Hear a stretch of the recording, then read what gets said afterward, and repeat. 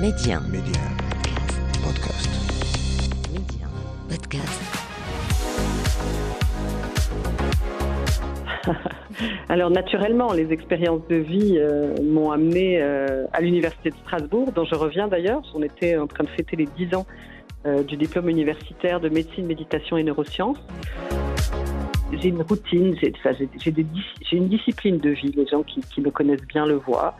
Ça veut dire que j'ai une demi-heure à 45 minutes, je me réveille très tôt, tous les matins, où je fais mon yoga, ma méditation de pleine conscience. Pendant ma journée, je vais avoir des moments de respiration, de retour à moi. En fait, je préserve et je cultive énormément ma santé et ma présence. Le seul conseil que je pourrais donner, c'est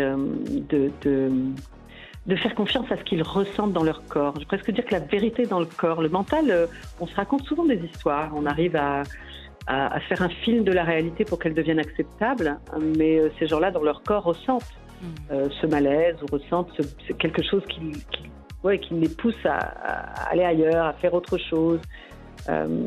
Cette intelligence-là, en la cultivant, tout simplement en étant à l'écoute, peut leur donner une bonne orientation, une capacité à faire un choix. Derrière chaque choix de carrière se cache une personne avec une vision et derrière cette personne se cache une histoire. On vous la raconte. Média 1. Karima, Job Story. Mon invitée aujourd'hui, c'est Zineb Benebdejlil, entrepreneure fondatrice de Healing for Coach et initiatrice du podcast Coïncidence, cultiver sa présence. Zineb Benebdejlil, bonjour, ravie de vous recevoir dans Job Story aujourd'hui. Bonjour, je suis ravie d'être parmi vous. Tout le plaisir est pour moi. Zineb, alors des études en pharmacie, pharmacologie, un doctorat plus précisément, et des études également à l'université de Strasbourg. On démarre par ça d'ailleurs. Le choix de cette orientation s'est fait de façon réfléchie, par passion et volonté justement de vous orienter vers cet univers, ou est-ce que ça s'est fait naturellement, sans réflexion ? Alors naturellement, les expériences de vie m'ont amené à l'université de Strasbourg, dont je reviens d'ailleurs. On était en train de fêter les 10 ans du diplôme universitaire de médecine, méditation et neurosciences. Donc c'est finalement la voie de l'entreprise, du coaching, qui m'a amené à travailler sur le leadership éveillé, conscient, éthique, et dans lequel j'ai découvert la méditation pleine conscience. Donc c'était finalement une vocation et même une évidence. Une évidence, Ouais. Absolument. Et vos premiers pas, peut-être cette fois dans l'univers pro, est-ce que vous vous en rappelez ? Vous avez fait quoi ? Donc, une fois diplômé, voilà, l'ambition, la volonté, tout est là. On a fait quoi ? Alors, moi, j'ai un parcours, je vais dire, un peu atypique. D'accord. Je me suis diplômée de docteur d'État en pharmacie à Paris. J'ai bossé à l'hôpital en France. Et puis, je suis rentrée au Maroc avec l'envie d'ouvrir une officine, donc l'envie d'œuvrer pour le soin des personnes. J'ai commencé ma vie en tant que pharmacien. Et puis, pareil, grâce à différentes rencontres, j'entends parler de développement personnel. Je fais une formation en PNL dans les années 99-2000. Je découvre ma mission de vie. Et ma mission de l'époque, formulée avec les mots de l'époque, donc je me souviens encore, il y a plus de 20, il y a 23 ans ou 24 ans aujourd'hui, c'était d'être pionnière dans mon pays dans les sujets du développement de la personne et d'œuvrer et de partager tous mes apprentissages et mes connaissances. Et c'est comme ça que je bascule dans la création du cabinet Déo Conseil, qui est le premier cabinet que j'ai fondé, dans lequel je travaille toujours, et qui a aussi donné naissance à Healing par une évolution de ma manière d'accompagner les personnes dans les organisations. Et Zineb, peut-être par curiosité, avant de rentrer justement dans cette parenthèse entrepreneuriale, le cabinet que vous avez lancé, etc., on ressent quoi quand on trouve notre vocation ? Qu'est-ce qu'on ressent quand on se dit, finalement, voilà ce que j'ai envie de faire, je le ressens et c'est ce que je vais faire dorénavant de ma vie, sur le plan professionnel, bien évidemment ? Alors, c'est un sentiment, c'est vraiment le sentiment du vivant, d'être vivante, le sentiment d'être à sa juste place. Moi, je me suis longtemps questionnée sur ma place. Et c'était une évidence, quelque chose que je ressentais dans mon corps, que c'était le bon chemin, que je suis à ma place et que j'allais y arriver. Il y a cette foi que ça nous dépasse et que c'est juste et que ça va le faire. Donc c'est apaisant finalement, c'est pas du tout stressant. Ah, pas du tout. C'est Après, les joies de l'entreprise, ouais, ça c'est autre on chose. connaît le stress que c'est d'être entrepreneur. Bien sûr. Surtout tout Mais ce qui est paperasse et voilà, ouais, les difficultés ouais, du début, c'est ouais, vrai que c'est pas du tout une ouais. partie de plaisir. Entrepreneur, est-ce que ça a toujours été une vocation? Est-ce que vous pensez qu'on est entrepreneur ou qu'on le devient? Grande question. Moi, j'ai eu le choix de bosser en entreprise, en laboratoire pharmaceutique, de D'accord. créer mon projet. Je ressentais l'appel d'impacter mon environnement et donc de pouvoir créer un contexte qui était le mien, dans lequel les gens allaient pouvoir évoluer. Je ne pense pas que j'aurais pu bosser en entreprise et avoir un boss. Ouais. Bah oui, c'est ça. Ça aurait été C'est le difficile premier pour nous obstacle deux. finalement quand on s'oriente vers Voilà. l'entrepreneuriat. Donc, je me dis, ok, j'accepte les contraintes Ouais. de l'entrepreneur.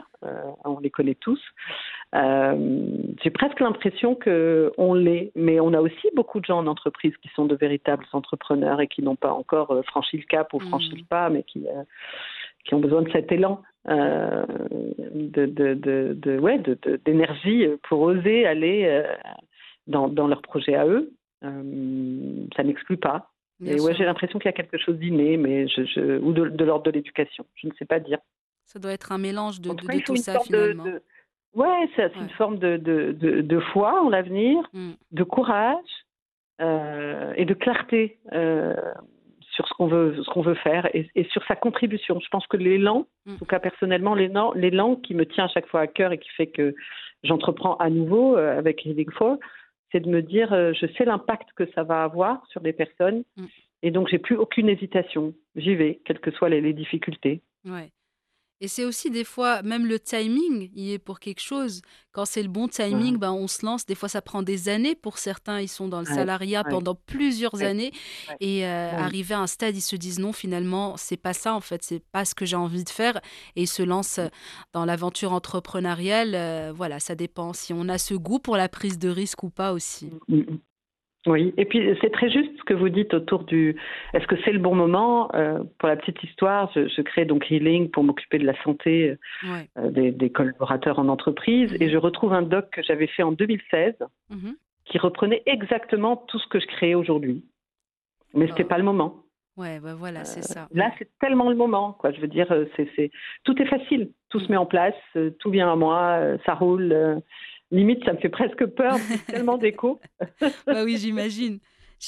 Mais bon, en même temps, c'est beau quand les choses se font de façon naturelle. Zineb Benebdejlil, alors vous avez fondé DIO Conseil, Healing for. Parlez-nous de ça un petit peu plus dans le détail, leur mission, comment et pourquoi les avoir fondés. Question de rapprocher peut-être les personnes qui nous écoutent actuellement de ce que vous faites concrètement. Oui. Alors, DO, je l'ai créé, on est deux à avoir créé DO. Donc, j'ai créé DO en 2002 avec un associé, avec l'idée d'être le premier cabinet de référence en coaching et en soft skills, en développant des personnes.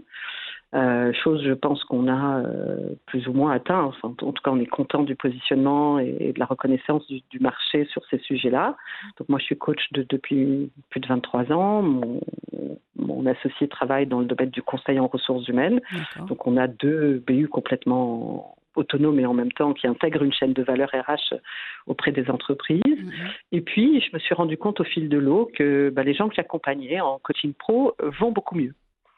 Et par un vécu aussi personnel, par une maladie que j'ai vécue en 2012, ça m'a aussi amené à revenir dans ce domaine-là en me disant mais comment je peux je peux participer à mon processus de guérison, comment je peux reprendre les rênes de ma santé.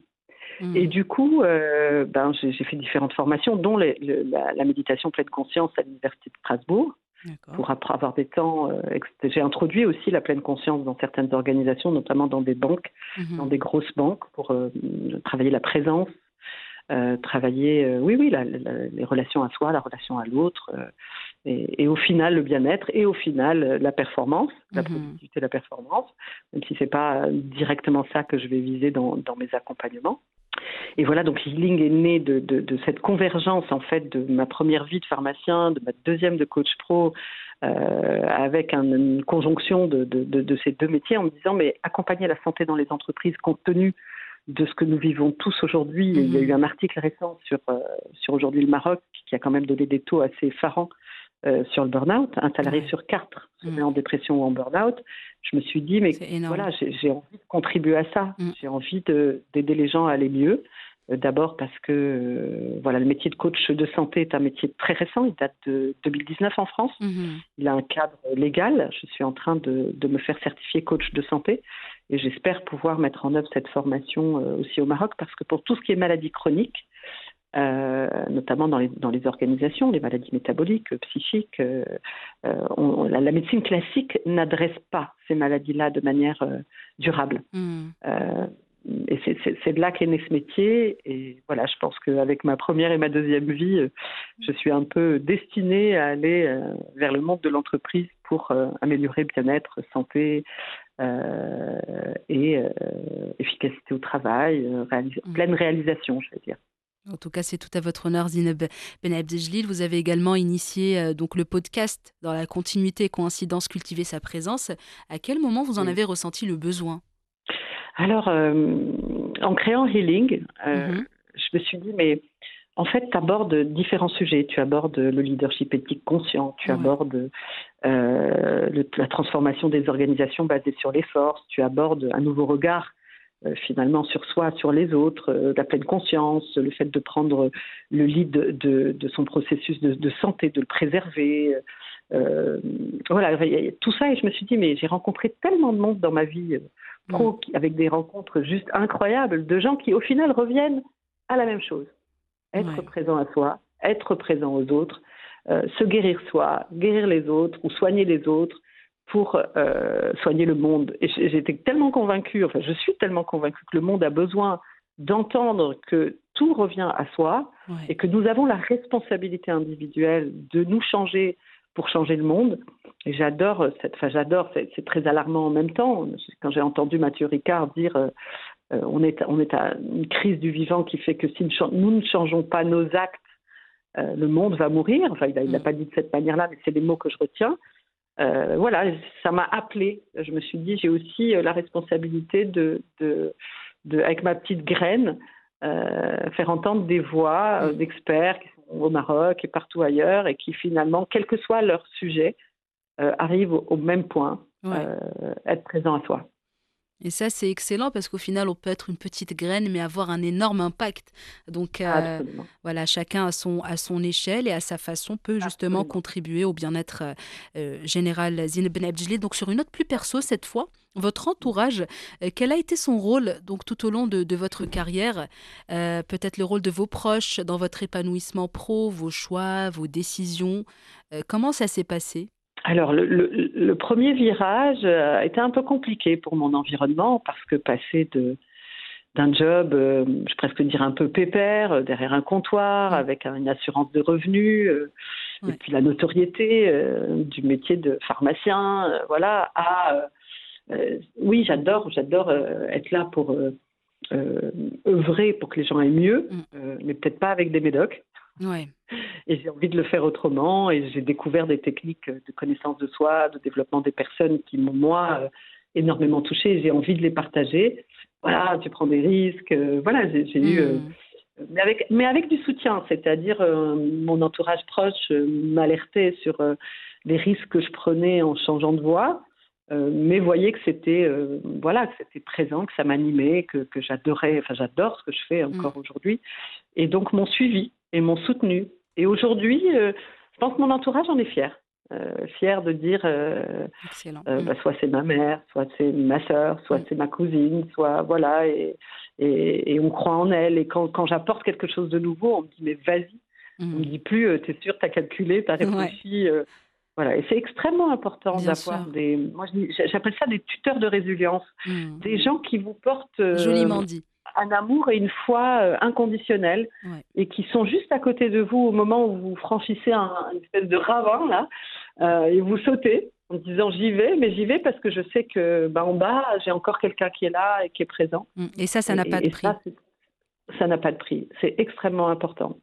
Exactement, c'est vrai. En même temps, même quand l'entourage ou les proches sont un peu réticents, quand il y a un changement de carrière et tout, comme vous l'avez dit aussi, ça vient comment dire, ça vient avec bienveillance en fait. C'est juste leur crainte de Oui, peut-être l'incertitude, tout à fait. l'instabilité financière. Voilà, c'est juste des craintes par rapport à ces aspects au final. Mais quand ils voient qu'on est heureux, épanoui, etc., ben c'est Oui. le plus important pour nos proches et notre entourage. Et tout ce que vous faites donc, Zineb, a un sens. Il y a une certaine cohérence, mais comment est-ce qu'on arrive à trouver un équilibre au quotidien, donc équilibrer tout ce que vous faites en quelque sorte? Comment on fait voilà, pour trouver l'équilibre, tout simplement? Alors, est-ce qu'on peut faire ce que je fais et ne pas être une espèce de démonstration d'un minimum d'équilibre? Parce que si j'arrive super stressée chez mes clients, ça va être un peu Ah oui, cata. c'est pas ce qu'on veut. Donc moi, j'ai une routine, j'ai une discipline de vie. Les gens qui me connaissent bien le voient. Mm. Ça veut dire que j'ai une demi-heure à 45 minutes. Je me réveille très tôt, tous les matins, où je fais mon yoga, ma méditation de pleine conscience. Mhm. Pendant ma journée, je vais avoir des moments de respiration, de retour à moi. En fait, je préserve et je cultive énormément ma santé et ma présence. Mhm. C'est quelque chose qui me permet... Alors, c'est très paradoxal, mais en fait, on va beaucoup plus vite Mhm. quand on est présent à soi et quand on prend du recul. Donc ça, c'est, je vais presque dire, ma petite soupape à moi, qui Mhm. fait que voilà, je me sens. D'abord, j'adore ce que je fais, je le répète souvent. Et c'est tentant quand on adore ce qu'on fait d'aller à fond. Hein. Les gens qui sont en burn-out ne sont pas des gens qui ne travaillent pas ou qui n'aiment pas leur job. Au Hein. contraire, ouais. Euh, Ils se donnent donc, trop. donc voilà, c'est ma soupape de prendre ce recul, Excellent. de respirer, de me poser, de marcher beaucoup dans la nature le week-end quand je peux. Voilà, il y a une certaine hygiène de vie et il y a des décisions à prendre. Mhm. Je ne travaille plus le week-end, j'emmène plus mon PC chez moi le soir. Voilà, je me mets des choses qui me permettent de souffler en fait. Bah, c'est une bonne méthode, Zineb Benebdejlil. Elle est simple. Voilà, c'est sain, simple et voilà, c'est sympathique et c'est facile à mettre en place finalement. C'est des petites habitudes comme ça qu'on devrait intégrer dans notre quotidien pour justement préserver notre santé mentale parce qu'au final, c'est ce qui compte le plus. Au-delà de la carrière, du parcours, des statuts, etc., des salaires. C'est ce qu'on fait quand on peut plus se lever pour aller bosser. Hein. Ouais, c'est ça, exactement. Donc, Ben qui on voilà. est. C'est ça. Et c'est quoi la suite pour vous, Zineb? Un projet, peut-être une envie, un rêve que vous voulez concrétiser? Ça serait quoi si vous deviez le partager avec nous? Eh bien là, je rêve, parce que Healing vient de naître, je rêve de pouvoir avoir de l'écho au niveau des entreprises et qu'on installe cette préoccupation non pas de guérison, mais de préservation du capital santé Mhm. des collaborateurs. Et je rêve de voir comme je le vois chez des entreprises amies en Europe et ailleurs, des salles de méditation, des moments de recul, que ce soit yoga ou autre, des managers qui sont en capacité d'être sensibles au bien-être de leurs collaborateurs, de détecter tout signe de burn-out, de dépression. En fait, je rêve d'un monde où l'humain est pris en compte dans sa globalité. Quand on va en entreprise, on ne laisse pas notre ressenti, nos émotions à la porte. On est un être humain à part entière. Ouais. Et cet être humain à part entière, voilà, il a toutes les dimensions de son être qui sont présentes. Et quand on comprend ça et qu'on aborde ça, et beaucoup de managers et de leaders ont bien sûr cette capacité à le faire, eh bien les gens sont heureux d'être au travail, ils trouvent du sens à ce qu'ils font, ils se préservent et en même temps ils sont présents, engagés et voilà, je veux dire, c'est écologique pour tout le monde. Bah oui, justement, tout le monde y Rentrer gagne. dans cette Tout le monde y gagne. Absolument. L'individu, mais aussi l'entreprise, parce qu'Et voilà, un le pays. collaborateur qui est bien, qui se sent voilà, stress-free, comme dirait l'autre, qui est voilà, épanoui, qui se sent bien dans son boulot, il est beaucoup plus productif et beaucoup plus sympathique aussi. Donc finalement, tout le monde est gagnant. Pourquoi s'en priver? C'est clair. C'est clair. Et peut-être cette fois, Zineb, avant de clore notre échange, un petit message ou un conseil pour les personnes qui nous écoutent et qui seraient, contrairement à vous et à beaucoup d'autres personnes, paumées sur le plan professionnel ou peut-être dans des carrières qu'ils n'aiment pas forcément. Qu'est-ce que vous pouvez leur dire? Question, pourquoi pas de les motiver ou de les inspirer? Ah, le seul conseil que je pourrais donner, c'est de faire confiance à ce qu'ils ressentent dans leur corps. Je vais presque dire que la vérité est dans le corps. Le mental, on se raconte souvent des histoires. On arrive à faire un film de la réalité pour qu'elle devienne acceptable, mais ces gens-là, dans leur corps, ressentent ce malaise ou ressentent quelque chose qui les pousse à aller ailleurs, à faire autre chose. Cette intelligence-là, en la cultivant, tout simplement en étant à l'écoute, peut leur donner une bonne orientation, une capacité à faire un choix qui est juste pour eux au moment où ils ressentent ces choses-là. Et souvent, on se freine et à force, on développe des maladies, des dépressions, des burn-out, parce qu'on a juste le sentiment de ne pas être à notre place. Donc, cultiver sa présence, méditer, s'écouter et faire confiance à l'intelligence du corps. Il n'y a pas que l'esprit, il n'y a pas que le mental. Il y a aussi des choses que l'on ne maîtrise pas et qui viennent à nous et qui passent par notre corps et qui sont du coup justes. Voilà, c'est sur ce beau conseil, Zineb Benebdejlil, que se referme notre échange. Merci beaucoup d'avoir partagé votre histoire avec nous. C'était vraiment un plaisir d'échanger. Je vous souhaite beaucoup, beaucoup de belles choses pour l'avenir, Inch'Allah. Merci beaucoup, Karima. Le plaisir était pour moi. Merci. À bientôt. Ciao, ciao. À très bientôt. Au revoir. Merci d'avoir partagé vos histoires avec nous en toute intimité, des histoires qui marqueront certains et impacteront plusieurs. Job Story, c'est à retrouver en avant-première sur Média Podcast. Un petit abonnement pour la route pour ne plus rien manquer. Restez ouverts et surtout, restez curieux.